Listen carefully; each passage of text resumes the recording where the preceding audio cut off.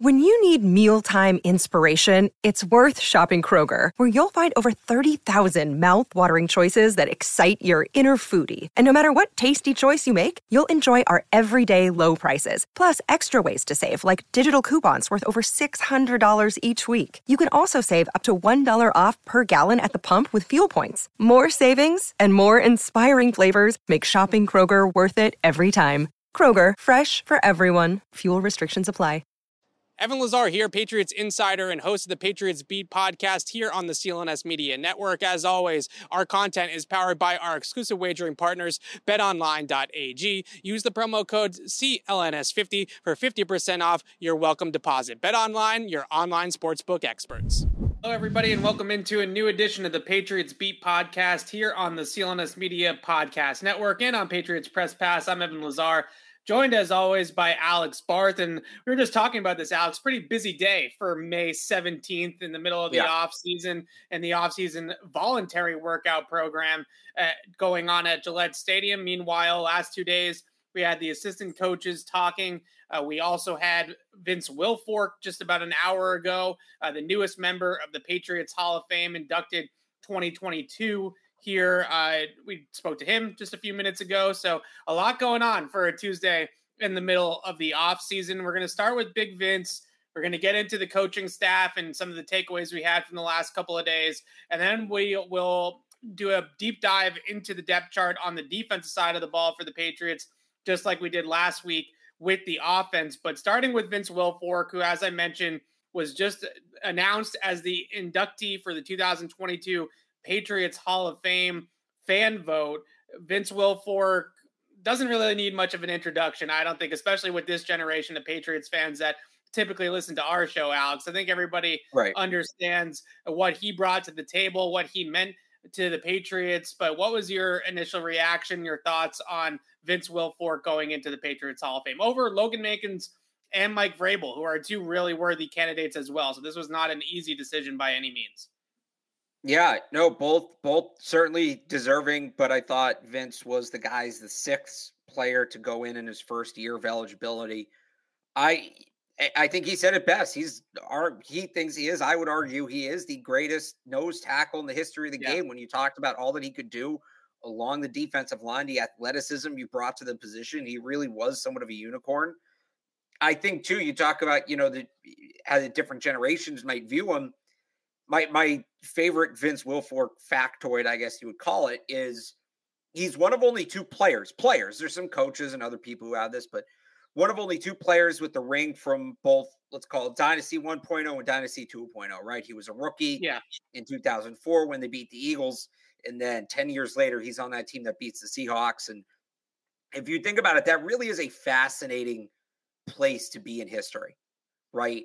Him and Tom Brady are the only two that can claim that. And when you talk about what that last Super Bowl meant in the early 2000s, and then what that first Super Bowl meant in the mid 2010s, to be on both those teams, I actually got to ask him about it. I've been throwing that trivia question out there for years, and it was cool to get to ask him about it today. And I thought he gave a very thoughtful answer. First off, crediting Bill Belichick and Robert Kraft and the program, the sustainability they brought to the program for all those years, but also that he was able to take lessons he learned as a rookie in 2004 and from that core. And he mentioned Teddy Bruschi, Ty Law, Richard Seymour, some other names that are escaping me, but he mentioned those guys.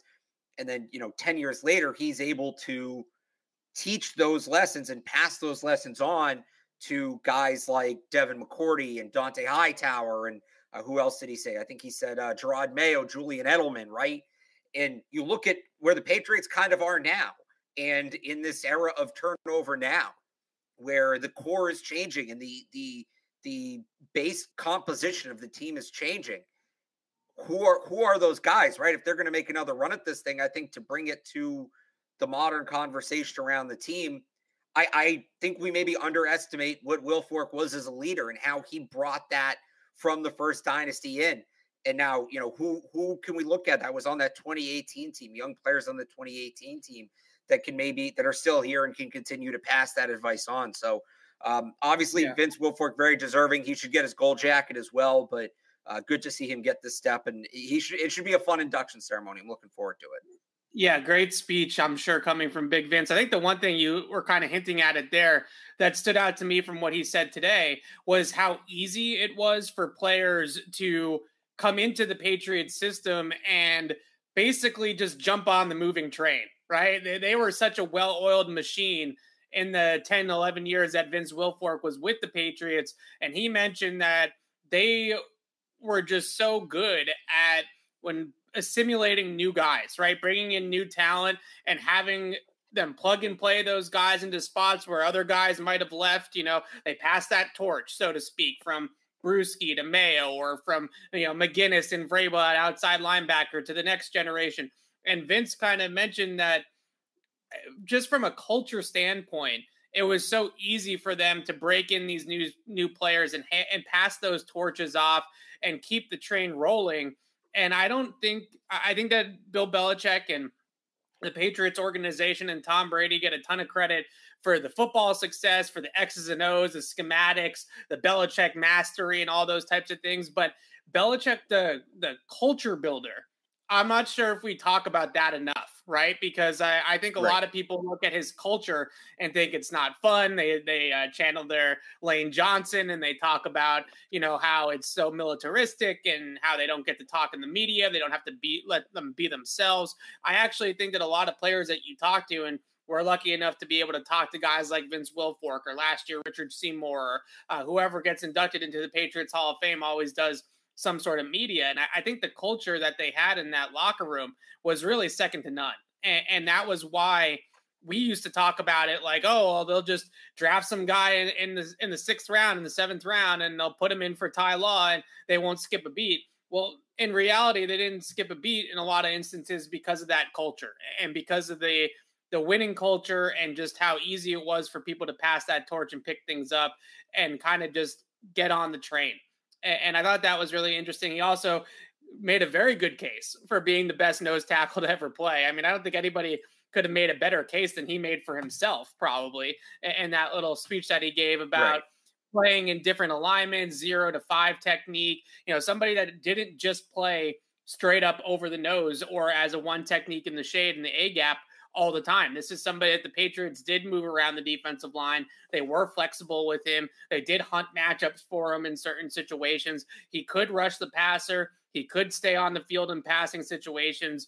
I think his all-around versatility and ability to play in all 3 downs might separate him from some of the other true nose tackles like he was talking about, true 2-gapping nose tackles like a Ted Washington before him, right, on the Patriots, or someone like that, who was really just there to play on 1st and 2nd down. Vince was an effective player for multiple alignments on multiple downs, and really a true professional in every sense of the word, no matter where they lined him up on the defensive line, and a very well-deserved honor.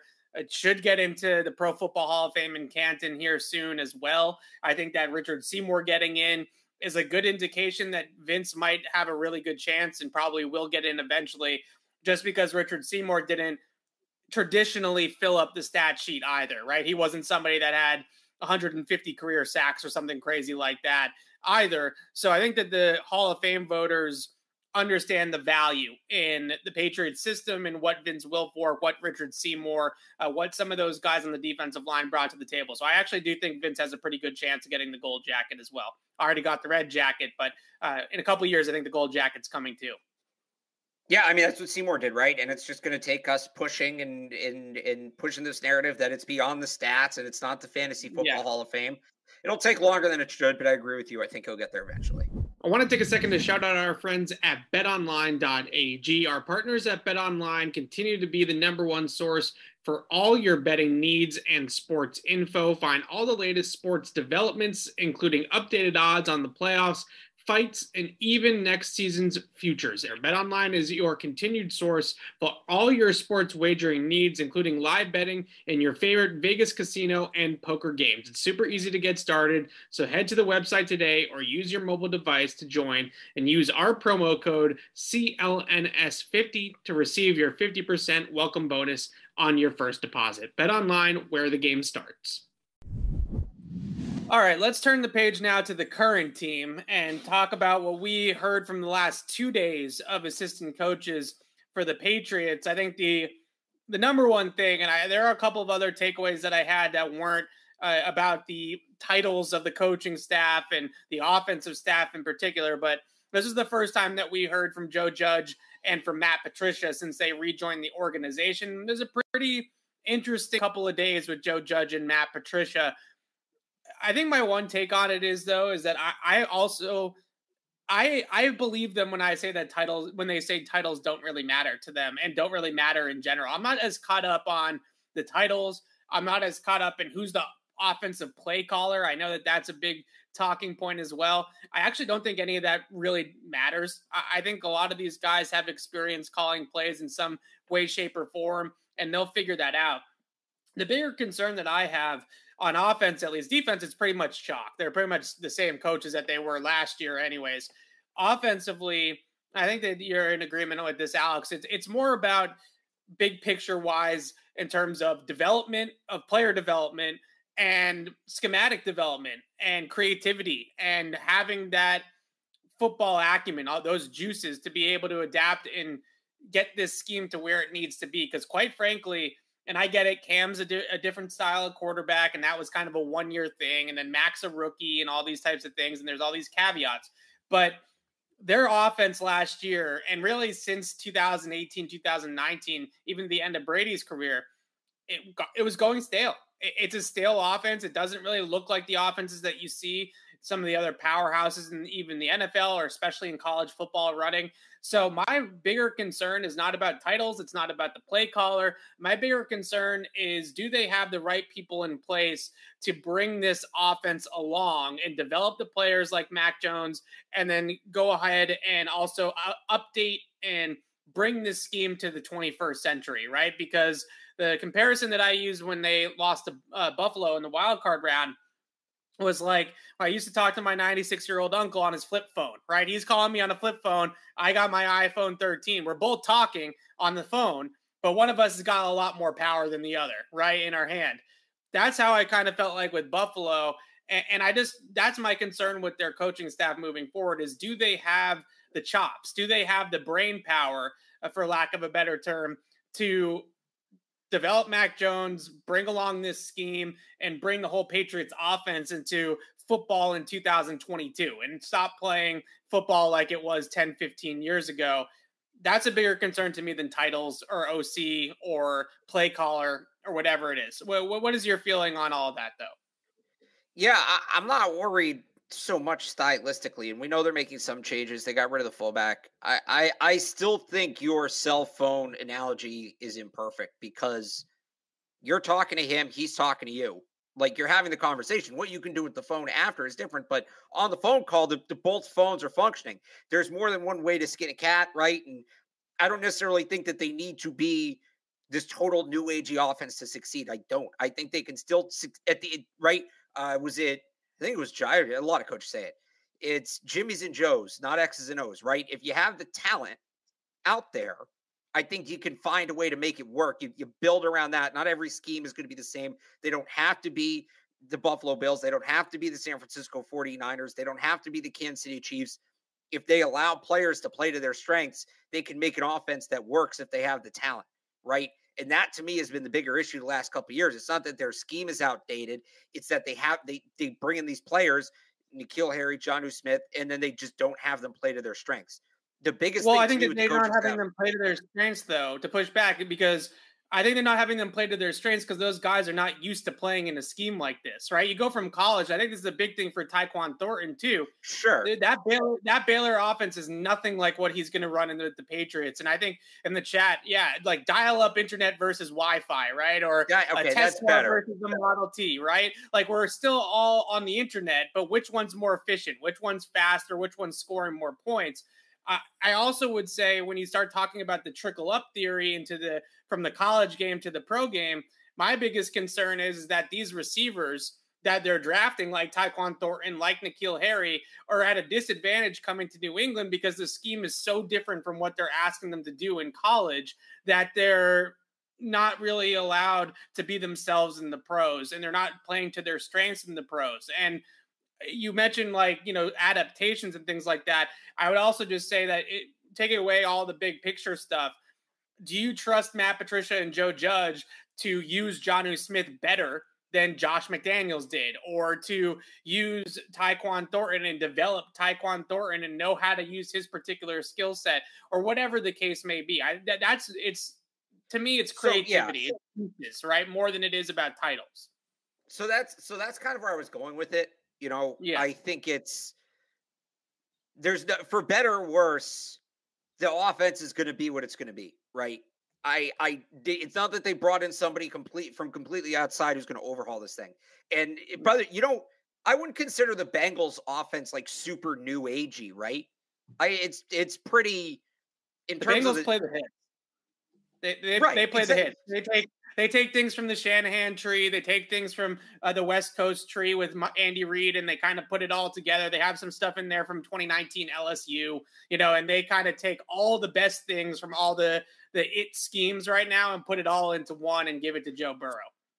Right. And so that's kind of where I'm at with the Patriots. Again, I don't need them to overhaul the whole thing. It's just, can you take your traditional concepts and adapt them to more? You mentioned that they, like to do LSU stuff at Cincinnati. And I've been saying this. Can you just add an Alabama twist to what the Patriots traditionally do? Can you essentially turn that fullback into a speed slot, right? Things like that. Some of the more horizontal, the way you scheme things up horizontally, can you scheme them vertically? Things like that, right? People wanted a definitive offensive coordinator because they want to see the offense overhauled. I don't believe that that's necessary. I don't think it can stay the same, but yeah. I don't think that there needs to be a massive change in their core beliefs. I think it's just adapting and modernizing those core beliefs instead of changing them altogether. So to go back to the first part of your question, like, can Matt Patricia and Joe Judge do that? I think they can, in that, and they both talked about this today. They are total football junkies. I think they can watch what these other teams are doing, understand it, look at the talent they have in front of them, and implement it. Will they is the $1 million question, right? That's kind of what it comes down to. Did the last season, is what happened last season enough to kind of push things to that next level? So all that being said, I'm not worried about who the offense coordinator is, because I don't think there's much of a difference between it being Joe Judge or Matt Patricia or Nick Caley, or even if Bill's calling plays. I think ultimately because the offense is always going to be a collaborative effort putting it together. Whoever calls the plays between those four, they're all similar. And by the way, Troy Brown should be in that conversation too. I think Troy Brown would with his background, to make a fascinating offensive coordinator candidate. But whoever it is between that group, I think more or less is going to the offense is going to look the same. The biggest question to me in all of this, and I said this back in February, who's the quarterback's coach? Yeah. That to me is more important coordinator, because at the end of the day, the most important thing with this organization right now is Mac Jones' development in that year 2 jump. This is such a crucial offseason training camp for him. And I don't love the idea that it's a guy who just, the Giants kind of singled him out as the one, Joe Judge, as the one who kind of, tanked Daniel Jones. And look, I don't think Joe Judge tanked Daniel Jones. Did he help him a ton? I don't know. But Daniel Jones was never going to be a great quarterback, right? This is more or less what Daniel Jones was always going to be. Input from Joe Judge wasn't going to change much of that.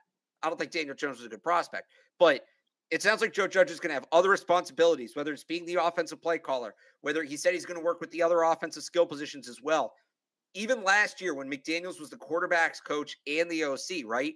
They had Bo Hardigree in the building, who was the assistant quarterback's coach and could kind of fill in when Josh McDaniels wasn't there. Is there going to be an assistant quarterback's coach to Joe Judge who can really be around? I'd like to see Mac have a dedicated coach. Now, maybe that's Brian Hoyer, who, for a number of reasons, as we've discussed on this show, isn't going to be a coach. For him to be in the building, he has to be on the roster. And I think it's worth a roster spot to have him. Maybe that's him, and maybe I'm too worried about it. And that's a fair comeback. That's a fair concern. But in all of this, I'm not worried as much about who's calling the plays, because once we found out Bill O'Brien wasn't coming in, it's going to be what it's going to be. I don't think there's much variation at this point between the options. To me, it's who's working with Mac Jones on a day-to-day basis to maximize that year 2 jump. That is the biggest concern for me. Joe Judge is an interesting candidate. I'd like to see them bring in somebody else because it sounds like Joe Judge is going to be wearing a lot of hats, but this is kind of what we have so far. Yeah, I think Joe Judge is no. I think you've made a lot of good, interesting points. I think the biggest thing with the quarterbacks coach is, like Judge did say today, you're not completely reinventing the wheel with the quarterback. You're working on footwork, you're working on fundamentals, you're working on reads, certainly. And all those reasons to me, and this is why for years, Josh McDaniels was his own quarterbacks coach, right? There at Patriots actually didn't have an actual quarterbacks coach on staff because McDaniels was just the quarterbacks coach. I find it a little bit hard to believe, especially over what we've heard from the last couple of days, that it's going to be Patricia with the play sheet and he's going to coach offensive line and he's going to call the offensive plays, because when you get into during the week and you talk about installs and you talk about film reviews and all that type of stuff, he's going to be with the big guys, right? He's going to be in the O-line room. He's going to be breaking down tape with the offensive lineman. Judge is going to be the one that's going to be with Mac Jones 24/7. So most of the time, the OC is either his own quarterbacks coach or the OC spends the majority of his time with the quarterback anyways, even if he has a dedicated quarterbacks coach, because those two guys have to be on the same wavelength. That's the most important connection for play caller is quarterback, obviously. So I actually think, and he mentioned a couple of times today, he went into a pretty good answer about how you can simulate a game, even though they don't have games to call right now. They can pull up tape and kind of go through the motions of what it would be like to call plays in a game. And he mentioned that he does those drills behind the scenes. I don't think he's doing those drills if he's not planning on being the play caller, or isn't at least on the inside track to being the play caller. But I think, he's a competitor. Everybody in there's a competitor. And, you hear backup quarterbacks talking about how they prepare all week like they're starting the game. I didn't read too much into that. I would assume Matt Patricia is doing the same thing. I would assume Nick Caley's doing the same thing. I would assume Bill has every coach on the staff prepare as if they're calling plays, because you might have to one week. You never know. It's an interesting anecdote from Judge. You're right. I can't read that much. I don't read that much into it. And maybe it does mean he's the favorite, but. Yeah, I just don't like the optics of the offensive line coach calling the offense, because, again, you're not in the meeting rooms with Mac Jones when you break into positions, right? You're in the meeting room with the offensive lineman. Right. So now we get into one of those scenarios that I think it was thrown out a lot about the other side of the football. Is there one succinct message? Is everybody on the same page? Is everybody pulling the rope in the same direction? I think when you have Joe Judge coaching up Mac Jones day in and day out, and then you get to Sunday and Matt Patricia is the one that's got the play sheet, I think you run into the possibility that there might be some disconnect there. So again, I would also mention, just because we don't know what the plan is, there's definitely a plan. And they kind of told us a little bit more than I think people are making it sound like they told us. We know what positions Joe Judge and Matt Patricia are coaching. We know how this is sort of going to be put together, more or less. The play caller is a little bit ambiguous, but I think the general outline of what they're doing on offense is very similar to what they do on defense, where Matt Patricia and Joe Judge are your offensive versions of Steve Belichick and Gerard Mayo, right? They kind of break up the duties of offensive coordinator. Those two break up the duties of defensive coordinator, and they go from there. And of course, Bill Belichick is involved in all of it, and he's got a hand in all of it, and certainly has a huge hand in Mac's development and all that type of thing as well. So again, I'm not worried about the titles. I don't think either one of us are really that worried about the play caller. The question is big picture. Are they going to point the ship in the right direction, right? Are they going to have Mac on the upward trajectory? Are they going to have the offense and the scheme updated and adapted to the personnel and all those types of things? We'll see what happens. We'll see. I don't think Bill Belichick himself is going to call offensive plays. I don't think he wants to call plays, honestly. I think he wants to be kind of that overseer of the game and the game manager from the CEO's chair, instead of having to get into the weeds of the play sheet and things like that. But other than all that, which I think is the biggest drama that we have out of all these things in terms of play caller titles, things like that. Were there any other anecdotes, tidbits that you picked up over the last couple of days that you thought really stood out? I mean, the whole thing from Cam McCord about the long snapper responsibilities was awesome. I know people are kind of down on Cam McCord, and honestly, I get it. You know, the special teams had a really rough year last year, and that falls on him. But coaches and a number of guys said this. Gerard Mayo said this. Matt Patricia said it. I think Joe Judge said it. And you know, at their core, coaches are just teachers. That's what they are. Right. And Cam McCord loves to teach. And he's so like that element. At least with us, he's fantastic. Every time we talk to him, I would like legitimately learn something about the game of football. I think it's great. So, you know, I know people are kind of down on him, but I'd be interested. They've lost a lot of special teams personnel recently, right?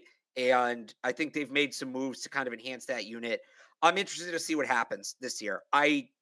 Ultimately it falls on Cam McCord because he's in charge of that group, but I'm interested to see if I really want to believe last year was a blip. I'll be honest. I want to believe last year was a blip because it's hard not to be captivated when, you know, McCord speaks and when he talks about, you can tell he's really passionate about all of that. He checks all the boxes, right?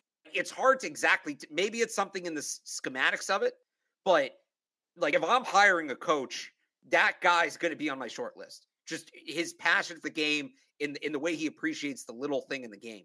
So I liked listening to him. He doesn't sound too discouraged by last year. It's just going to be interesting to see, you know, kind of what the results are. Cause you know, if they have another year like this year, as passionate as last year, if they have another year like last year, as passionate as he is, it's a results driven business, but I'm glad they gave him another shot. And I really hope, and I think that there'll be improvement. Yeah, it's going to be really interesting to see what the special teams looks like. You mentioned some of the guys that they lost: Brandon King, Brandon Bolden, Gunner, obviously on returns. Yeah.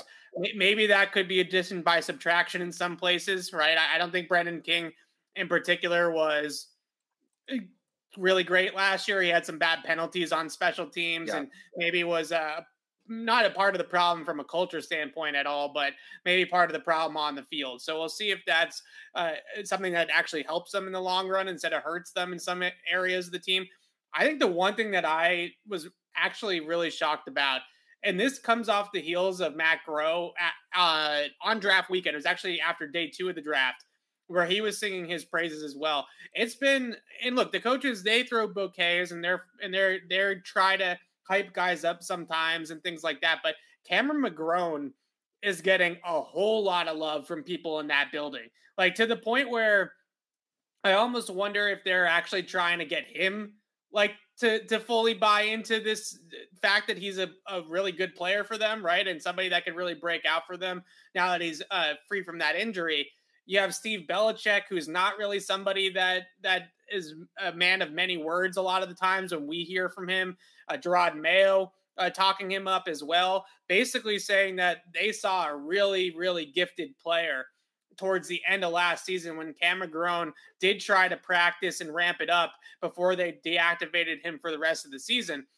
Mayo saying he's flying around. Steve Belichick saying he fit right in. There was seamless, didn't notice him at all as being held back by anything. And they really talking up Cam McGrone, and Matt Groh basically called him an additional draft pick, right? He's saying that he's essentially another day 2 pick that they feel like they're adding onto this rookie class. What do you make of all the Cam McGrone praise? Because there's a ton of Cam McGrone praise right now, not just coming from us anymore. Like we all hype him up, and I think we're all excited about him. I know a lot of people in Patriot Nation that really pay attention to the team and really know every player and every pick like Cam McGrone are extremely excited to see him.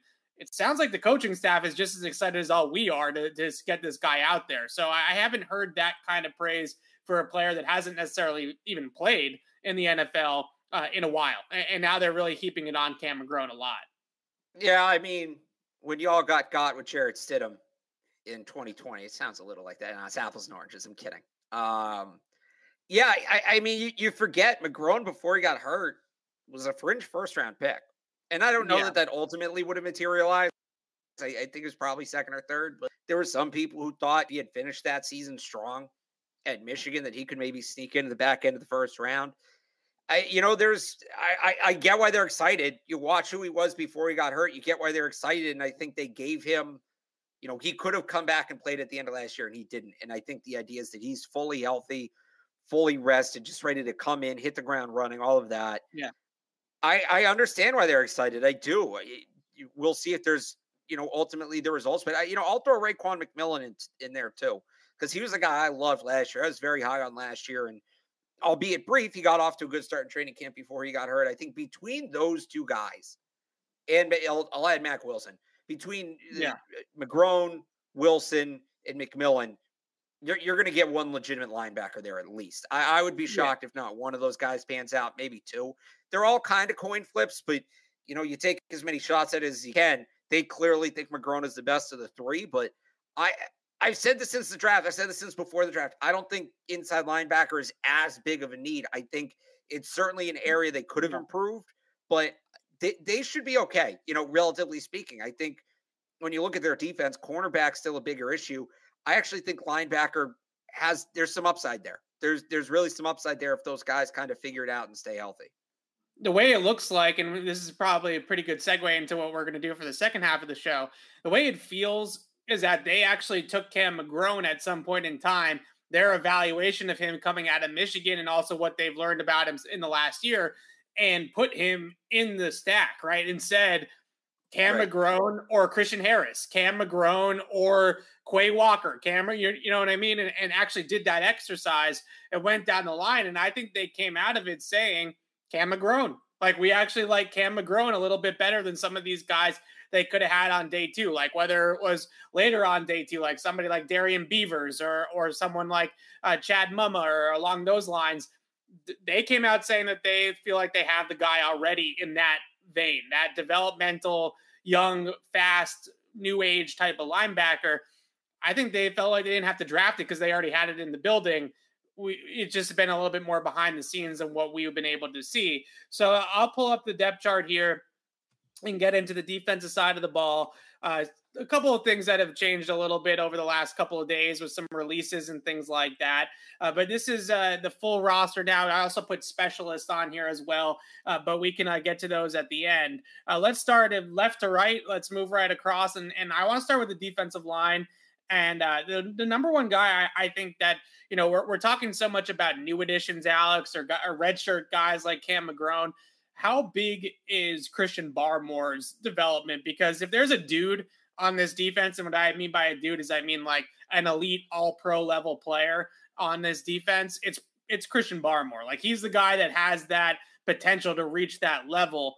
So I actually think that and I get it, there's not much to talk about right now with Christian Barmore, but his development and hopefully him taking that next step forward into a really, Pro Bowl, all-pro caliber defensive lineman, that would be massive for this defense that absolutely needs him to be a game wrecker.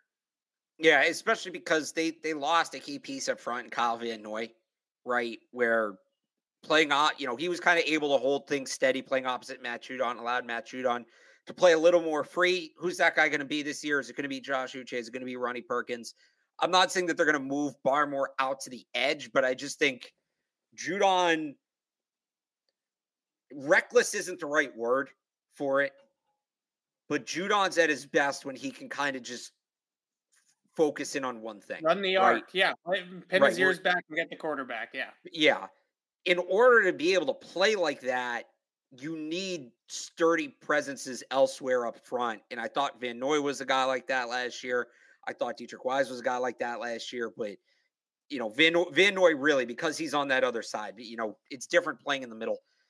I don't know that Barmore can replicate that effect, but they need somebody to keep offenses honest where they can't just key in on Judon. And Barmore probably is the best shot at doing that. So, yeah, I think that jump would be massive. I certainly think he's up for it. I really do. I thought he was just scratching the surface last year.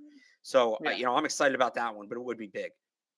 Yeah, when he and Judon were rolling, the Patriots defense was rolling. That was during that win streak, that two-headed tandem. They were lining them up sometimes on opposite sides of the line and getting them both one-on-ones. And other times they would run games on the same side of the line. And you have some real problems that they can cause when they're both rushing on the same side. And especially if there's a weak link over there, the game that stands out to me is that Charger game and poor Storm Norton, the Chargers right tackle. It was either Barmore or it was Judon rushing hot on him on pretty much every passing situation, and they ate him alive. So those types of mismatches that they can pick out, the two-headed monster that they can play with, that's a big part of their pass rush this year. And I just hope that Barmore can take that next step of being a little bit more sturdy against the run, so he doesn't ever even need to think about coming off the field, right? And the one thing that I look at with this group too, to segue it to some of the other players here, I look at Davon Godchaux there too, and I say, okay, well, he didn't really work out too much well as a zero technique, right? A straight up nose tackle over the center.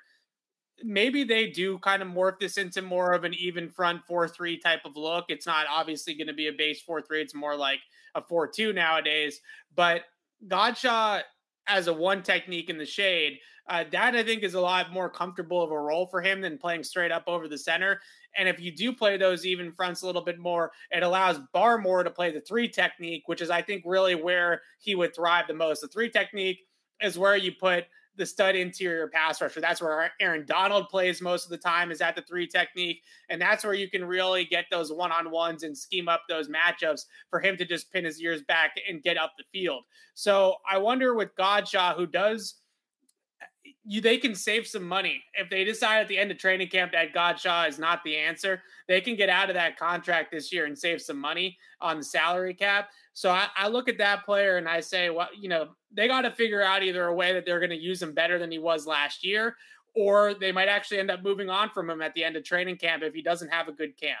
So what is your feeling or your sense right now on Davon Godchaux, who I really didn't think was what they thought they were getting? I thought they were signing somebody that was going to be a true nose tackle, a 2-gapping, right, not Vince Wilfork good, but somebody in that mold. And that's not really the type of player he ended up being. And look, he talked about that when he first signed it. He was a big fan of Vince Wilfork's, and he kind of wanted to continue that nose tackle lineage in New England. Yeah. He played at last year, and look, maybe they try something completely new, but I thought last year he was at his best when he was a 3-4 defensive end. Yeah. And maybe that, to talk about what I talked about before, maybe that's it. Maybe he's the one playing opposite Judon. You're not going to, at least on early downs, I don't know if he's going to be out there on passing downs, but maybe like a 3-4 end kind of role. And then you still need that nose. We've talked about this. I'm surprised they didn't take a nose in that draft. Maybe it's Carl Davis, who they seemingly really like and they brought back in free agency. Daniel Ekuale isn't quite big enough, I don't think, to play the nose, but he's somebody they're very high on and played well down the stretch last year. I think at this point, if Godchaux is going to make the team, it's as a 3-4 end. I'm just looking up how big Daniel Ekuale. Carl Davis like 320. They brought Ekuale when they brought Ekuale up last year. It was to be a pass rusher, right? To be an interior pass rusher on third down. So I don't think that's the role that they have in mind for him. But you just mentioned it there. I just feel like I look at the way that they're constructed. I really do think an even front, it maybe makes a little bit more sense with the personnel that they have, given the way that it's gone for them, right? It just moves Godchaux into a better spot. It moves Barmore into the optimal spot where he's not having to take on blockers and 2-gap and things like that, and he can actually shoot up the field. And then they got guys like Wise and Anderson and even Lawrence Guy, who I think can play the 5 technique. And those guys can be like your 4-3 end, right? So then you have a nice, strong, sturdy, strong side there with those players. And you mentioned that they didn't draft a nose tackle. They didn't sign like a guy like Marquand McCall as a UDFA or anything like that. Either they really, really believe in Davon Godchaux and Carl Davis, or they're thinking that they don't actually need a Marquand McCall, right? Because they're not actually going to play with a straight up over center player, that they're going to truly need that 2-gapping nose tackle. So I wonder if that was maybe a tea leaf that they don't feel like they actually need that role on the team this year. And that's why they didn't go after one of these nose tackles in the draft, because they're not going in that direction schematically with the defensive front moving forward. Any love, the guys in yellow, for people that don't know, I should have mentioned this. The guys in yellow who are guys that I have currently as roster locks based off a contract, based off a role last year, this year, projected things like that. Any love for any of the players not in yellow on the defensive line, they clearly see something in Henry Anderson. I don't blame them. I mean, he was a good player before last year, and he's been a good player, veteran player around the NFL for years, and he's got some versatility. He's got some girth against the run. He's clearly somebody that they want to keep around. That's why they reworked his contract. So he's almost a lock just because they clearly either told him, well, we're either going to cut you or you're going to take a discount, and he took a discount. So I think he's probably going to be here. Yeah, I'd say LaBryan Ray. I'm really excited about LaBryan Ray. He didn't go undrafted because he, lack of talent. He couldn't stay healthy. And will he stay healthy in the NFL? Who the hell knows? But in terms of talent, I'm really excited to see what he can do. If he can stay on the field, I think he can be a difference maker. So I wouldn't call him a roster lock just yet, but he's somebody I'll be watching closely as we get into OTAs and training camp. Yeah, that's fair. Sam Roberts is going to be a fun player too. Like, no one actually knows anything about Sam Roberts. Yeah, bro, I was just gonna say he feels like a couple years away, maybe, but I mean the 6 block field goals in 5 years, incredible. I just want to see him on the kick block unit. Yeah, that's a good stat. It is interesting. Like, you don't really know much about him. It's even bigger, I would say, of a transition than from like Lenoir-Rhyne for Kyle Duggar, because that school is even smaller than a place like Lenoir-Rhyne. Lenoir-Rhyne's actually had some NFL players other than Kyle Duggar. So we'll see what ends up happening with Sam Roberts, but clearly they saw something even at that level. The power, certainly, in the upper body is definitely there. So we'll see what ends up happening. Let's move over to your favorite position, the edge rushers. Edge in all capitals. Not a real position. Yeah, not a real position. No, because it's not a real position. It's not. It's when you're talking like generally, I get why you use it during the draft, because some guys, depending on the system, might be a defensive end, might be an outside linebacker. There's no depending on the system here. We know what their roles are. What you have there: linebacker, defensive lineman is how I would split those guys up. Edge rushers, but they're not. Okay. I want to get to I want to get to the younger guys in a second, but I do want to start with Matthew Judon, because I thought Matthew Judon was a great signing. I thought it was a great pickup. I thought it was a good season last year. He did do the Chandler Jones thing a little bit, though, right? Where he first 10, 11 games, he's got like 12 sacks, faded down the stretch. He talked about buy-in and maybe just trying to do too much. Like, he was trying to take over the game too often, right? Instead of just playing within himself and playing within the system. He was, especially against the Bills, he mentioned at the end of the season that he was just trying to take over the game instead of letting the game come to him. Are you worried at all about Matthew Judon being that kind of player where he starts really hot out of the gate, but then cools off towards the end of the season? Or do you think he's going to learn from kind of what exactly was last year? I am a little worried about it. I think also you mentioned he was trying to take over games. He kind of had to, right? Yeah. Between him and Barmore, that was it. The secondary was cooked at that point. The linebacker play was kind of lacking. Like, they needed him to be a playmaker.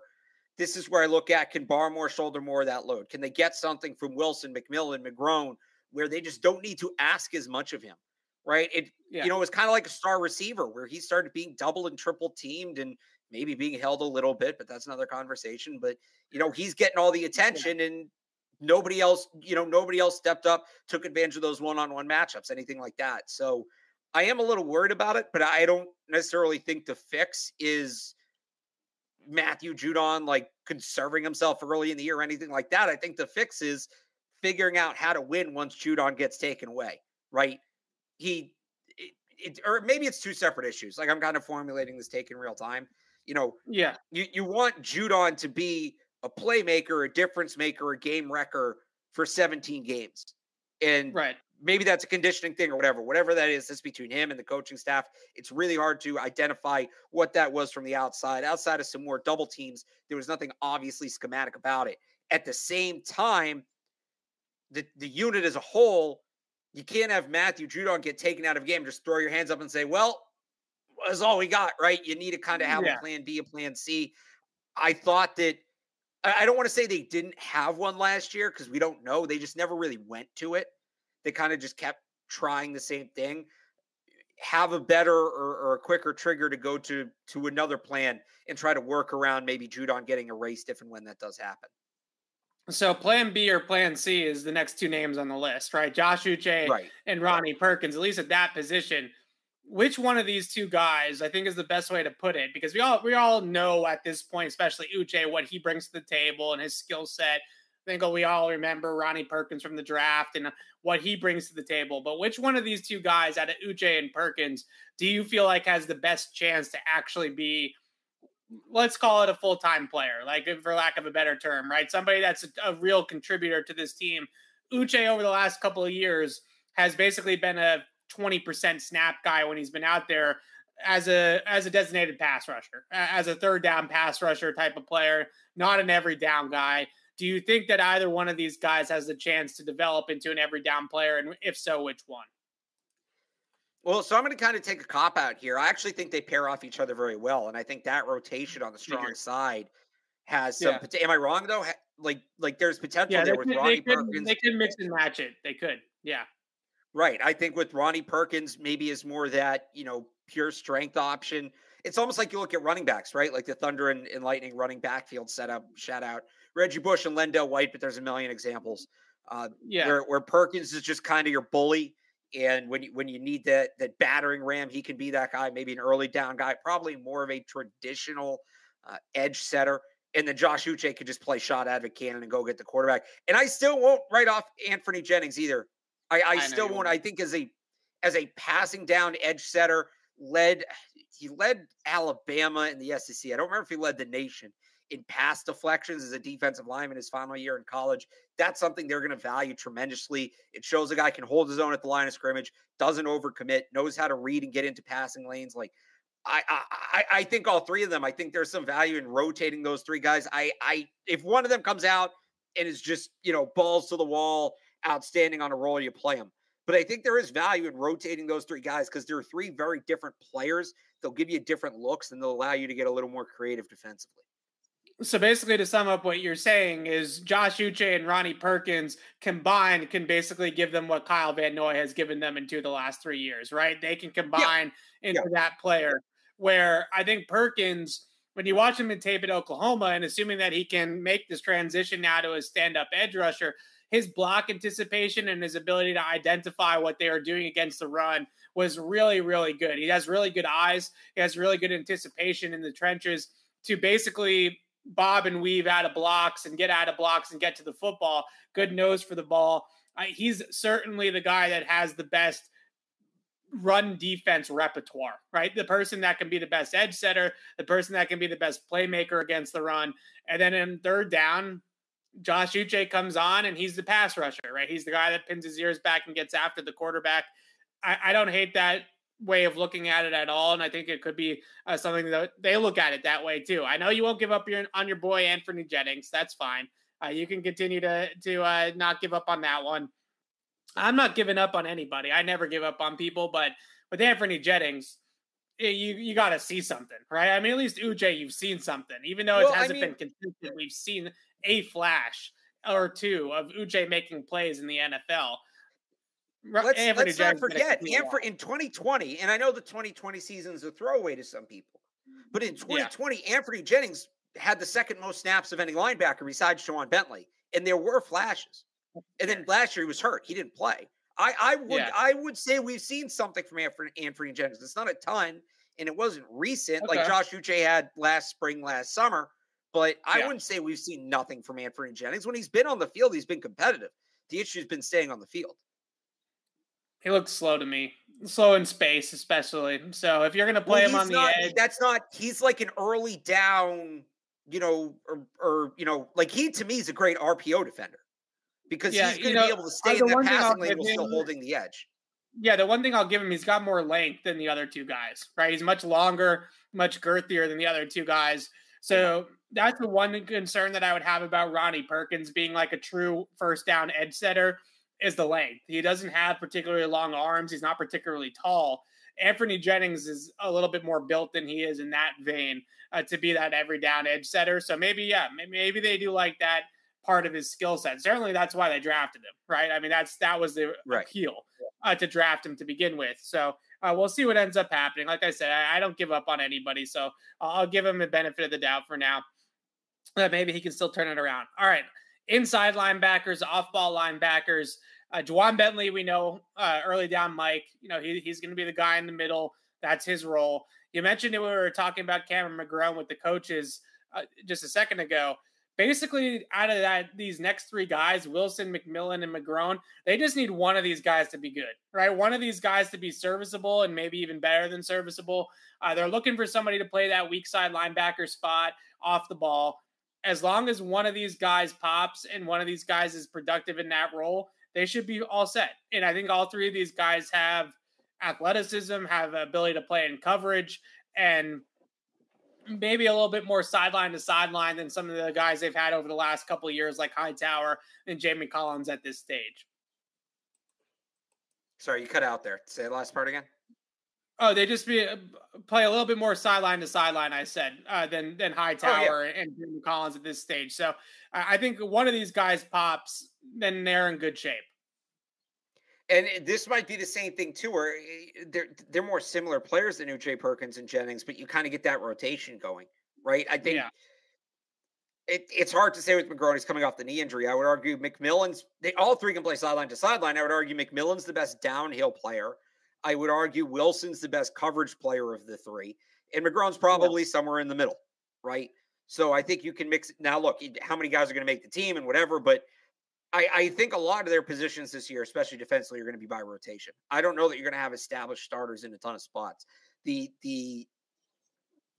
One of the biggest strengths of this roster right now is depth, and I think you have to take advantage of that. So I expect all three, assuming they're all healthy, I expect all three to play contributing roles.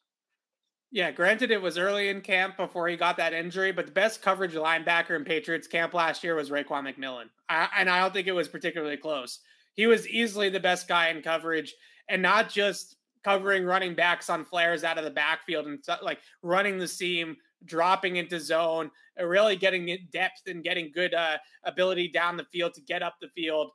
I think that he's somebody that is truly being underrated, and I'm interested to see what he's able to do, because I think he was easily going in to the preseason before he got injured last year. I thought he was going to play on third down, honestly. Like I thought he was that good in coverage in camp. So excuse me. So we'll see what happens with Raekwon McMillan. I know a lot of people are want to see Cameron McGrone. We all want to see Cameron McGrone, and I think that the team wants to see Cameron McGrone. But don't sleep on McMillan, like Alex was saying. I think he's somebody that's also going to be factored in here. Moving right along here, I like this pace. We're doing a little bit quicker than last time. I appreciate that. Look at you actually rapid firing. Cornerback. This position, I have Devin Hafford on there. Got to take him off. This position, more than any other position on the roster, Alex, feels like they have a lot of bodies, but I'm not sure if any of these bodies are really that good, right? Like they have a ton of corners on the roster. Taking Devin Hafford off of here, I think they're at 9 corners on the team right now, if I'm eyeballing that correctly. But are any of these guys more than, I hate to use CB1, CB2, CB3, but really it feels like if Jalen Mills is your third corner, you're in good shape. Right now, he's probably your number one corner, which does not feel very good at all. Well, yeah, I'll go back to the starting pitching analogy I like to use, right, with baseball, where you have number one starters and you have aces, and not every ace is a number one starter, and not every number one starter is an ace. I think right now Jalen Mills is a number one starter by default. How many teams in the league would he be the number one on? I'd say less than half, certainly. And I also think Jalen Mills is at his best when he's playing a rover role, when he's playing some corner, some nickel, some safety, some linebacker. So, yeah, it does feel like they're up against it. It does feel like they're either counting on Jack Jones to just pick things up very quickly, or Malcolm Butler to just come back after a year off like nothing's wrong. And we've seen with all these opt-out guys from the COVID year just how difficult that can be. This one's wide open. I'm actually surprised Devin Hafford got cut. Devin Hafford was going to be, one of my sneaky UDFAs to make the team. Big body corner, fantastic college production, all that. He seemed like a fit. maybe he was hurt or something. Like, I don't know, but yeah, I'd still like to see them out here, whether it's James Bradbury, whether it's somebody else who gets cut at the end of camp, what have you. I still think they're short here. I would say. Yeah, if there's one position on the roster where they're dying, for years it's been the number one receiver, right? Everybody's like they got other good pieces, but they need the number one receiver. I think now it's turned to the number one corner. Like if there's one position that they absolutely need a stud to fill out the depth chart, it feels like at cornerback. Again, they got numbers. They got 9 guys on the roster. I think really taking 6 or 7 of those guys can play in the NFL, right? But none of these guys move the needle for you significantly at that spot. You're really, really hoping, because Marcus Jones is a nickel. He's a slot. He's not going to play on the outside. That's never going to be his role. You're really, really hoping that Jack Jones is just an absolute stud, right? Like he's a day one contributor. Right. When we talked to Eric Gelko a few weeks ago about Jack Jones, he thought that Jack Jones would probably early on in his career be a nickel and then move outside eventually in the NFL. The Patriots don't have the luxury to play him in the slot, nor do they have the necessity to play him in the slot. They got tremendous depth in the slot between Jonathan Jones, Miles Bryant, Marcus Jones. Like they go 3-4 deep in the slot. It's the outside spot that's the concern. I think you're going to see, if this is the group where obviously they're going to whittle this down, but assuming that that's the top half of the group, you're going to see, to me, a lot of, we're going to double Stephon Diggs, and whatever Gabriel Davis does to us, he does to us, right? I don't think that you can trust any one of these guys on an island with Diggs or with Hill or with any of these players. So this is, I think, going to harken back a little bit more to those Belichick days where it was double the number one out of the game, put your number one corner on their number 2 guy, and hope that Jalen Mills can hold water against Gabriel Davis, right? Like that's sort of the idea here. And we'll see what ends up happening. What about Shaun Wade in the chat? Look, Shaun Wade to me is like almost teetering on Jeff Thomas territory for a lot of Patriots fans, where like everybody just kind of thinks that this guy could be the potential savior. We'll see. Like I really am going to have to see it in training camp from Shaun Wade for me to be too excited about that player for me. Well, Jeff Thomas is like no-showed in the U.S. Oh, he has a hamstring injury. That's why he hasn't played. Okay. Pittsburgh needs him. They're 1-4. That's what happens when you don't have Jeff Thomas. Wade's an interesting one because he played like he's built like an outside corner, and he played like an outside corner his last year in college. He had trouble with it. Prior to that, he was a big slot, and he was better there. So should they try him at outside? I think by process of elimination, you kind of have to, just because you're pretty good in the slot between. When they acquired him, that's where he was playing.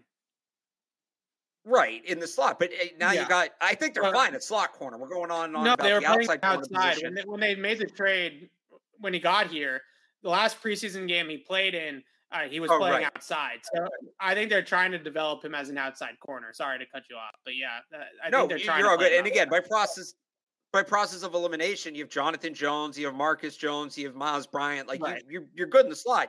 Maybe not going forward. Jonathan Jones in a contract. See how Marcus Jones looks, but for this year, they're fine there. They need the help on the outside. So I think you kind of have to try Shaun Wade out there and see what he'll give you. Worst case scenario, you can always move him back inside. But I think for this year, he needs to be considered an outside corner. But, between him, I'll take him outside over Tyrone Williams. I'll take him outside over Terrence Mitchell. He might be their what is that, 4th outside corner right now, 3rd outside corner right now, whatever that is. I guess so the last question, want to redshirt Jack Jones. Yeah, so the last question that I wanted to bring up here at the corners before we move on is Juwan. Is this it for Juwan? I think we all assume it's it for N'Keal Harry. It's kind of the same conversation, just on the other side of the football. I don't even know if there's anything that they can get for Juwan Williams. Like, he might just be straight up cut if he doesn't beat out, like, let's say, like you're just talking about Shaun Wade, like Terrence Mitchell even, I think is somebody that could beat him out for a roster spot at this point, the way that they look at it. If he's not, they're not going to carry 9 corners. So somebody's going to have to go from this list. And it does feel like the clock is very much running out on Juwan Williams. Yeah. So the only reason to me this is different than N'Keal is I still think they could get something for N'Keal Harry. They're not going to get a lot, but like look at the Jarrett Stidham deal, right? I think they could Right. do that same trade with N'Keal Yeah. Harry. I think that would work. Especially if somebody gets hurt in camp. Right, exactly. I don't know if they could do it today, but at some point, I don't even think you're getting that for Juwan Williams at this point. You know, Yeah. that game, there was one play last year in the game in Buffalo where he gets beat off the line so bad. I don't remember who the receiver was. I want to say it was Gabriel Davis. He gets beat off the line so bad that he didn't even run with the receiver down the field. He just turned and watched. There's no coming back from that.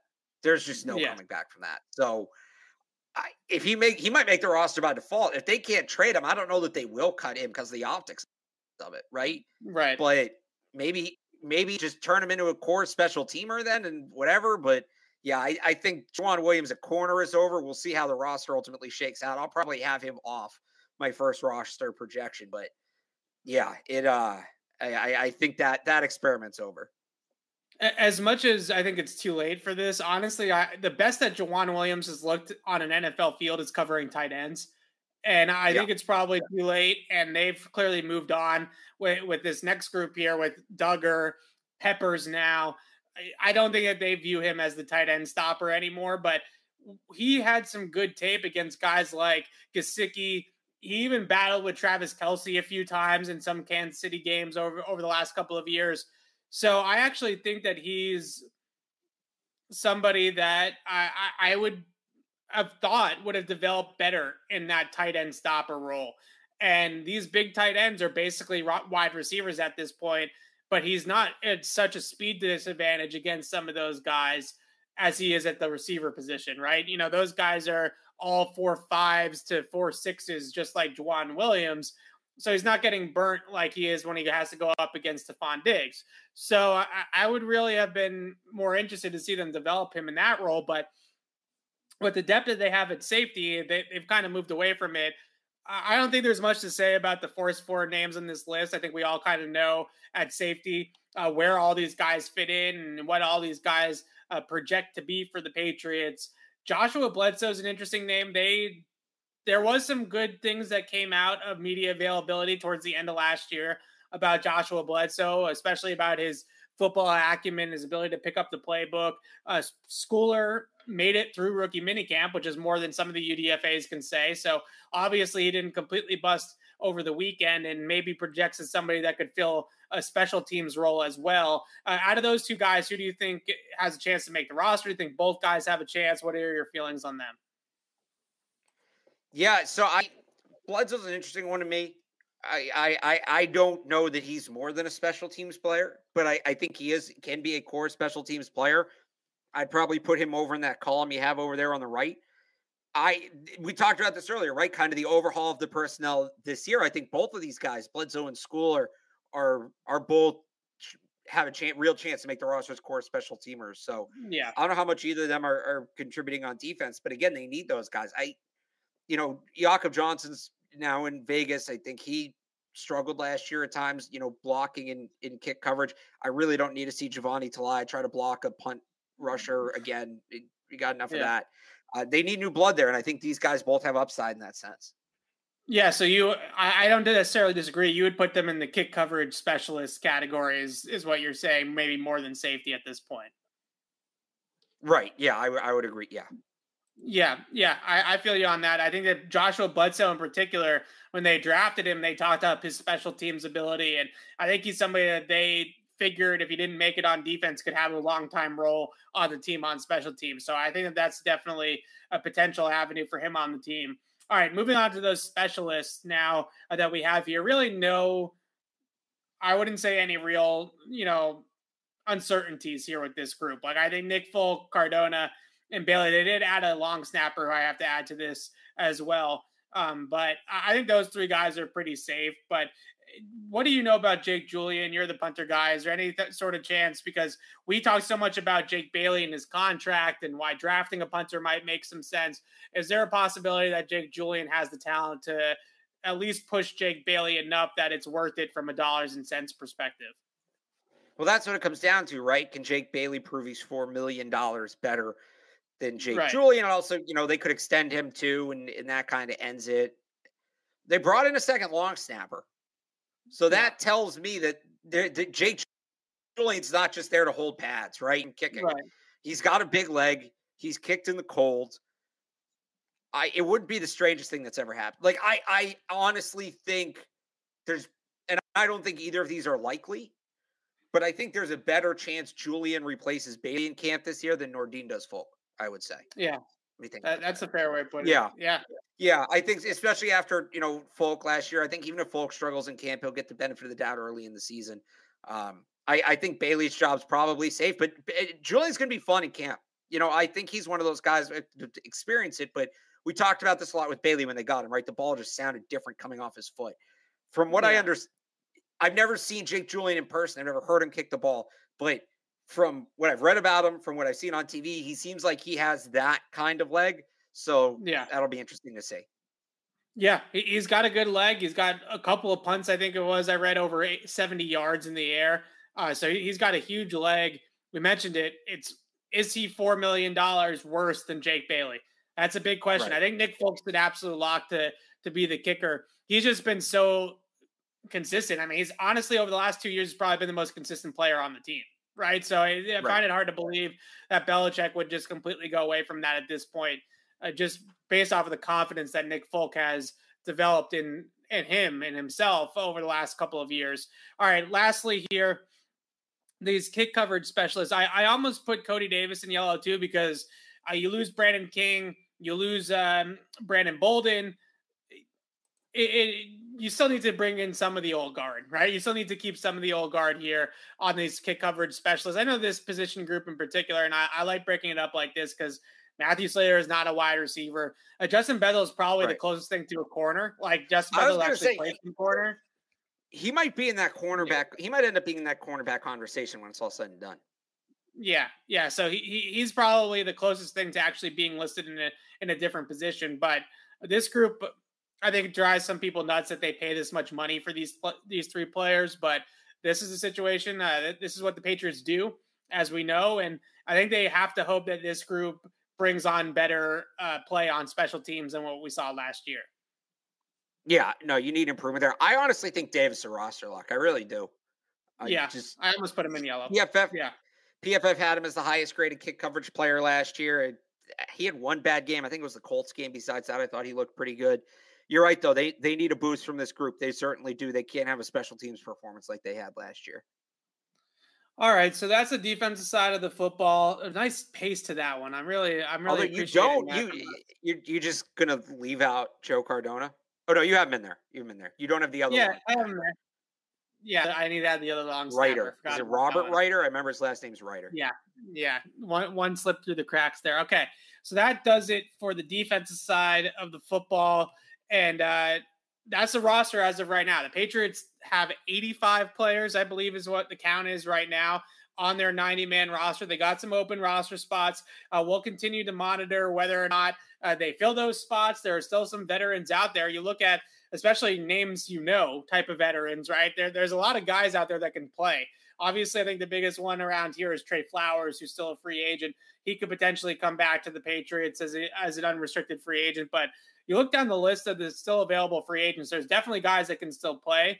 I do also wonder, and, they've talked up this young linebacker group so much that maybe not, but are they holding a roster spot for Dont'a Hightower just in case? I say no. I do think that they're trying to move on there, but it's possible that they are sort of holding on to one. Yeah. Gerard Mayo, this was kind of a throwaway line, but was asked about, this was on Monday, was asked about Juwan Bentley as a leader and kind of the core. And he said, it's tough when you've lost guys and he included he included Patrick Chung, some other players, Kyle Van Noy, but he did include Hightower when he said that. So maybe he knows something. Maybe it was he's not in the room right now and it's that simple. Right. But maybe I would bet Gerard Mayo would be one of, if not the first person from the Patriots to know if Dont'a Hightower is going to hang him up. Those two are close. They played together. Yeah. I wonder if Gerard Mayo maybe knew something and let something slip there. Based off of everything that they have told us so far this offseason, and granted the information that comes out of that building always has to come with a grain of salt and isn't always the most fruitful, but they've been talking up Cam McGrone so much. They've been talking up getting faster, getting younger, passing the torch. so often that I feel like now it would almost be disingenuous for them to then go ahead and bring Hightower back and have him play 70% I of the don't think snaps, so. right? Well, the second part, I don't think it would be disingenuous to have him back. He's a good leader. I think he could still give you something, Right. maybe as an edge rusher, right? I maybe he replaces Kyle Van Noy. I think he could still give them something. It wouldn't be the same role he's traditionally had, but I actually am not. I know Patriots fans, or some Patriots fans that don't want to see him back, and it sucks that. By the way, Patriots fans like seemingly hate this guy now when he's one of the best linebackers, might be the best. We're getting Tippett as an outside guy, right? Maybe the best middle linebacker in the history of the Patriots. I don't think that, for the right price, it would be the worst idea in the world to bring him back. Again, in a new role, a more limited role, but I wouldn't hate seeing him back here. No, and I think what I more meant was the second part, right, where they bring him back and then all of a sudden he's an every down player again. That would be disingenuous.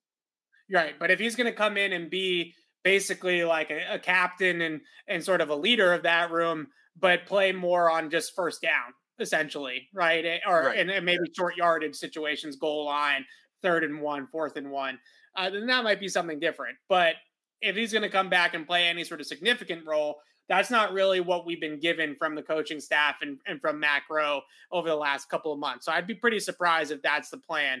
And Jerod Mayo has talked about it. I know the line you're talking about. He has basically talked about the situation like Dante Hightower is not going to be here, right? Like he's talking about it like that is not a door that is still open. So we'll see what ends up happening there, but it's definitely interesting to see how that linebacker room turns over. We got a minute for the Boston Sports Minute. We got to do one, right? Big game tonight. All right, so Boston Sports Minute, time to wrap up the show, Alex. Should we pour one out for the Bruins first, or should we just talk about the Celtics? Do they deserve it? It's the same crap every year. And look, Marchand had a good series. Bergeron was fine, but they got nothing from Pasternak. I get McAvoy was hurt, but I thought when he was on the ice, he didn't do a ton. Lindholm, I think, left something to be desired. The Stars disappeared. The depth players didn't show up at all. They were all negatives, and they got nothing on the power play. It's the same thing that does the Bruins in the playoffs every single year. I'm proud of myself. Last year, I said I wouldn't fall for it again. I didn't fall for it this year. But, man, if they get something from David Pasternak in that series, they probably win it. Or something from the power play. Or if anybody, Charlie Coyle, Taylor Hall. If Taylor Hall, if any of those secondary scorers give them something, it was really right there for the taking. I thought Swayman was actually pretty good. That was, if you want a positive takeaway from that series, Swayman, I think that's the last box he checked. He held his own. He feels like the real deal. But same thing every single year with this team. And we'll see. It sucks because this could really be the end of an era, and it sucks Patrice Bergeron's going to go out, 10 straight, 11 straight years without a cup. I felt like he won kind of the end of an era there, but different years, same crap, man. Out of all the Boston sports teams, even in the Red Sox included in that dumpster fire, I kind of feel like the Bruins are in the toughest spot right now because they kind of have their foot in each door. And I don't really know. They're in a situation that I don't want to even be in. Like I wouldn't want to be Don Sweeney right now and Bruce Cassidy, because what do you do? Like, where do you go from here? I think the number one thing that concerns me about the Bruins from a big picture sense is that Charlie and Jeremy Jacobs, I think, were actually probably looked at this season as a success. They were an exciting team. They made the playoffs. They got the playoff checkbook, right? They got the concession stands and the ticket sales for the 3 playoff games at home. And they were competitive, and they were a fun team to watch. They kept the fans engaged all year long. That, I think, is more what they're looking for in that clubhouse than championships, than banners. And that's broken in Boston. Like, that's not how we view things here in Boston. So it's going to be interesting to see, because the Bruins, on paper, if they run this back and they just go about their business and they add another, third line winger like they do every offseason, and they go ahead and they just do the exact same thing, they're probably going to be in a playoff team again next year. We're going to be in the exact same position. We're going to be on May 17th talking about the Bruins season ending after round 1, right? Like, we're going to be in the exact same spot as we are in now. And I just don't think the ownership cares. I think that they're fine with that. And that's a problem. That I think is the biggest problem with the Bruins moving forward. They're not. I didn't think that they need to fire anybody or anything like that, but they do need to decide directionally where they're going. Like, are they keeping Bergeron and Marchand and Pasta and that whole core together and going for a cup again with this group because they truly believe this group can get over the hump and get back to the Stanley Cup Finals? Or are they looking at it from a longer picture, bigger picture sense and saying, we need to start turning this roster over? It's a tough spot to be in. I don't know what call to make because I think there's really good arguments for both sides of it. I think you wait. It's up to Patrice Bergeron, to me. Yeah. You don't shove him out the door, but if he's willing to hang him up, I think you hold on to Marchand, Pasta. You just signed Lindholm and Swayman. I think anybody else you look to move. And I'm not saying they need to totally. Yeah, they're keeping McAvoy. They're keeping Charlie McAvoy. Correct. Sorry. Yeah. I don't think you need to totally tank. But I think you need a reset season. You need a lottery season. You need to just kind of reset the books, see if you can somehow move Ullmark. And you know what? If you miss the playoffs one year, so be it. And then you come back next year and you have a chance to reload. Basically what the Patriots did in 2020. Right. Or, what the Celtics did post Big Three. I think you kind of just need that reset year. Even the Red Sox in 20, like these teams have those years. You don't get the off revenue those seasons, and that maybe, hurts the chances. But if Bergeron's going to walk out the door, I think you need the reset. Yeah, I'm with you. And I one last thing I'll say on the Bruins, I do think that there is some appeal to coming to play hockey here. A lot of appeal. I would. Yeah. I know Hampus Lindholm is not, Sidney Crosby or something like that, some like huge name in hockey, but he clearly saw it from the outside looking in. And I do think that this young core that they have together with McAvoy, with Lindholm, with Pasta and Taylor Hall and some of these other players, Charlie Coyle, Swayman, I do think that they can attract a real top line center if Patrice Bergeron is going to hang it up in free agency via trade, whichever direction they have to go in to get that player. I don't think that it's a complete lost cause of them being able to attract a player that's got some star power to come play hockey here. With the Bruins, I think that this culture here and the fan base is attractive to players in that league. Like more so, I say that because I mean, like more so than in some other places, like in some other sports teams in this town. Like I think the Bruins do have some appeal for players to come in and play here in Boston. All right, Celtics. Let's get to some positives here. I was at Game 7. You're texting me after the first quarter, telling me it's all my fault that they're going to choke on their home court in Game 7. I will admit to you, first quarter had me really worried. I was really concerned. That looked a lot like a first quarter that Milwaukee obviously loved, with the threes not going in and Grant Williams and Derek White and Daniel Tice chucking up threes. They were perfectly content with that. Celtics looked a little bit tight. I didn't necessarily see the blowout coming, but as soon as that ended like that at the end of the first half, with the foul on Giannis and things like that, that started to turn things around a little bit there for the Celtics. But what a second half they put together. And now it feels like it would almost be a disappointment. I think it would be a disappointment, honestly, if they didn't make the finals. Like it feels like they should beat the Miami Heat, even though they don't have home court. It does. And I'll tell you where that whole game turned. Obviously, I think that foul at the end of the half by Giannis was a dumb foul. But yeah, the real pivotal moment in that game to me was 7 and change to go in the third quarter, right? And Tatum picks up, was it his fifth foul? Was his fourth or fifth foul there? I think it was his fifth. Fourth? I think so. Tatum picks up his, whatever it was, an inordinate amount of fouls midway through the third quarter, and they basically had to take him out for the rest of the quarter. And it was a 10-point game when Tatum came out. It felt like that was when Milwaukee was going to have a chance to come back, right? That was when Milwaukee was going to have a chance with Tatum off the floor to get this thing close, take the energy out of the building, and narrow the gap heading into the fourth quarter. Instead, the Celtics increased their lead by 6 over the next 7.5 minutes leading into the fourth quarter. I tweeted when Tatum checked out, it was the biggest 7.5 minutes of Jaylen Brown's NBA career, and he played well, but you saw Grant Williams hit some big shots in that span. Derek White hit a big shot in that span. Peyton Pritchard towards the end of the quarter there in the third hit a big shot in that span. That, to me, that was it. And once that 7.5 minute stretch ended, that told me this Celtics team was different. That was adversity. That was, they didn't have the momentum. They couldn't front run, even though they were up 10, all of that. And they extended the lead. That was the biggest stretch of the game. It was the biggest stretch of the series. I would argue to this point is the biggest 7 minutes of the Celtics season. And that is why, I just said with the Bruins, it's the same thing every year. I'm not falling for it anymore. That's why I feel like this Celtics team is different. Those 7.5 minutes go a lot differently in years past.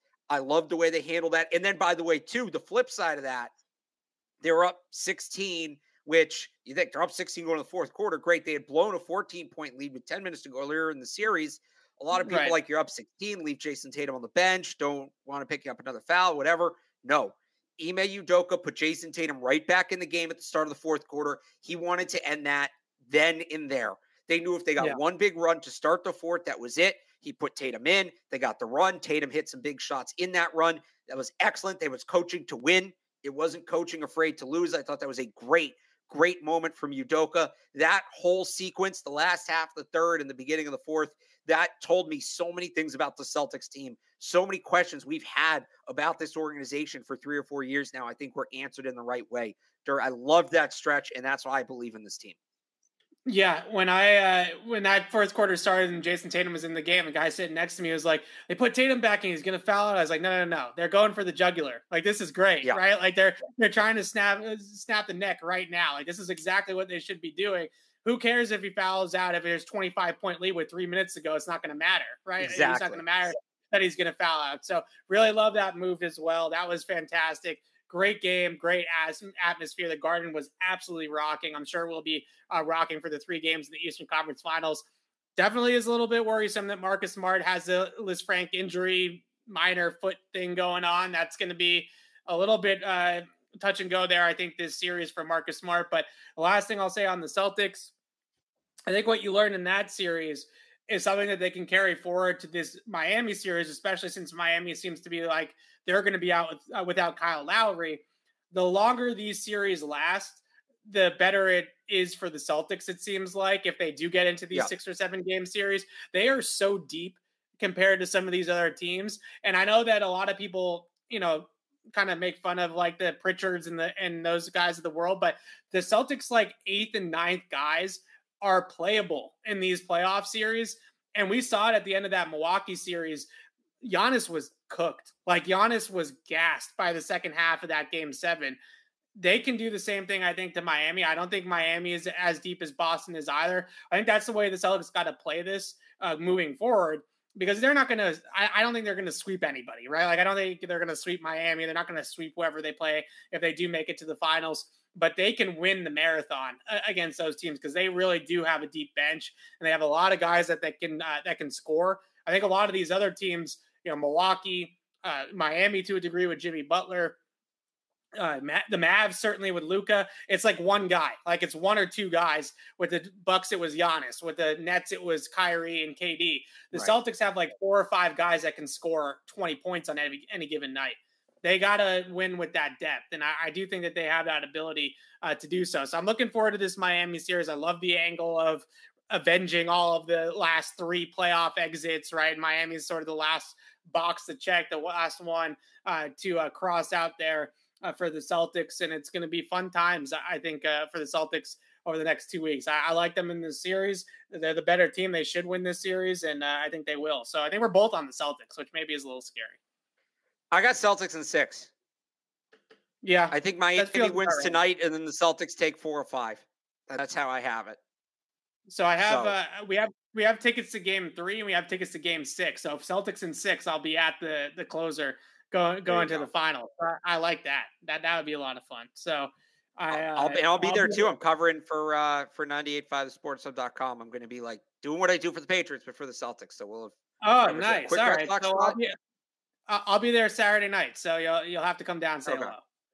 All right. Quick Red Sox thought, if I can. Go for it. All right. Pete Abraham, this is while we were doing the show, quote, spoke to Scott Boras this afternoon. He said definitively that any negotiations with Xander Bogaerts would wait until after the season, and he looks forward to talking to the Red Sox about a, quote, championship-proven player. Scott Boras, I hate Scott Boras so much. Xander Bogaerts wants to be a Boston Red Sox. Scott Boras is mad. He's not getting a big enough commission on the player, and he's going to essentially hold him hostage. That sucks. That really sucks. Why are we dump on the Red Sox for?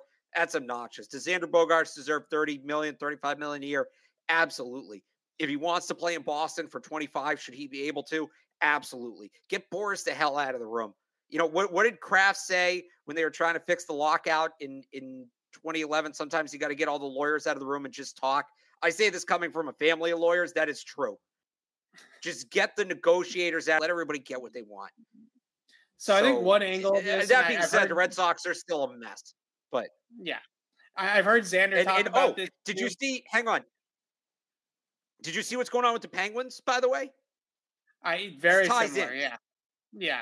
So Malkin and Letang were Penguins' second and third best players behind Sidney Crosby, are both pending free agents, and apparently the Penguins front office, and John Henry owns the Penguins now, lowballed them at like $15 million each.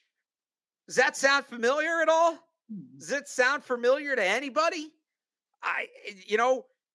Relative to their sports, in Letang and Malkin are good players. They're both a little bit older.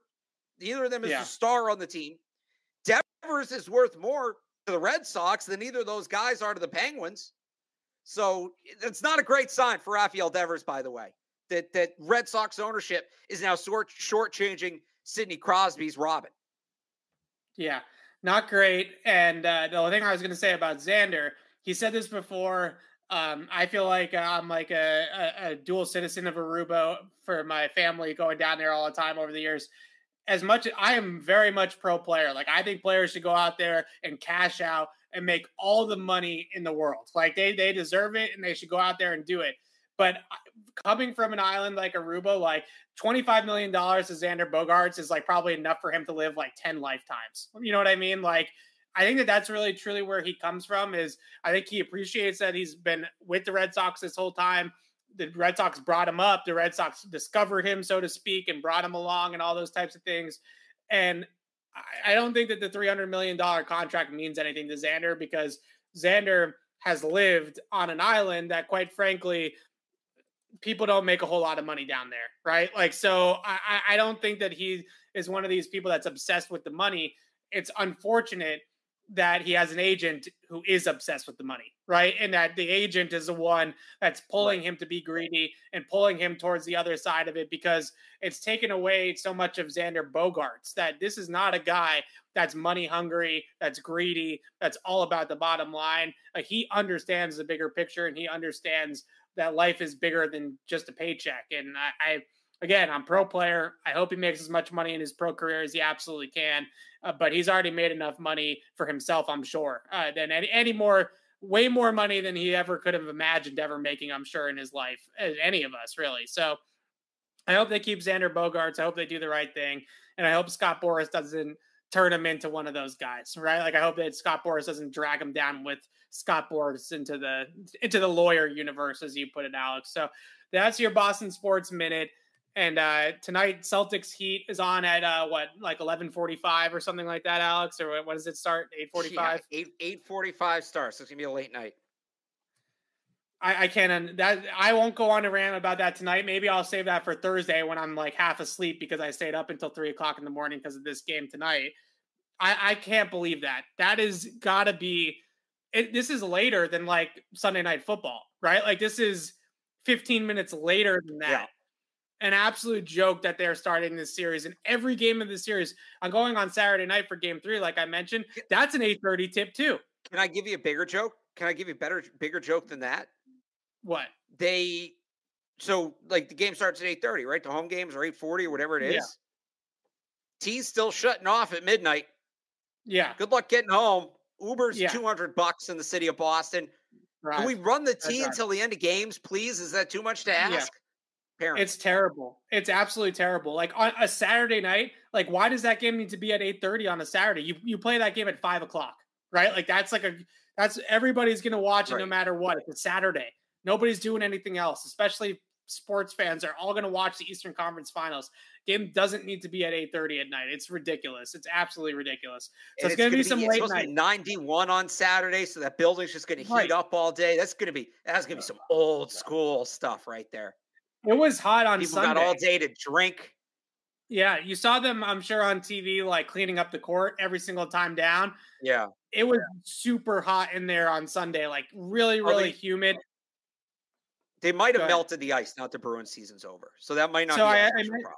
But I mentioned to my dad that I didn't know if the ice was still there or not. Maybe that was something that was a factor. But even like going into like the concourse area or the bathrooms, like it was like a skating rink because of how much moisture was on the floor because of the humidity in the building. So it was already hot in there on Sunday. I can only imagine on Saturday how hot it's going to be unless they really crank the AC in there all day long. So it'll be interesting to see if that's a factor. I think it could be. It's going to be really hot. It's going to be really humid. Remember the LeBron game? What was that? The Cramps game, like against the Spurs in I think 2011 or something like that. I could see, or 2012. I could see that being a factor. And on Saturday night in this series, really hot in Boston. But yeah, end of rant about 8:30 tip off. Please give me a break. That's horrible. That's absolutely horrible. But that's not here nor there. All right, so let's wrap this up. Thursday, we will do a Q&A, live Q&A edition of Patriots Beat on Thursday afternoon around the same time, 4 or 5 o'clock. And we'll talk about game one and do the Boston Sports Minute again and all that kind of stuff about the Celtics and have a good time with that. So until then, signing off for Alex Barth, I'm Evan Lazar. We'll see everybody Thursday. Thanks for watching. Go Seas.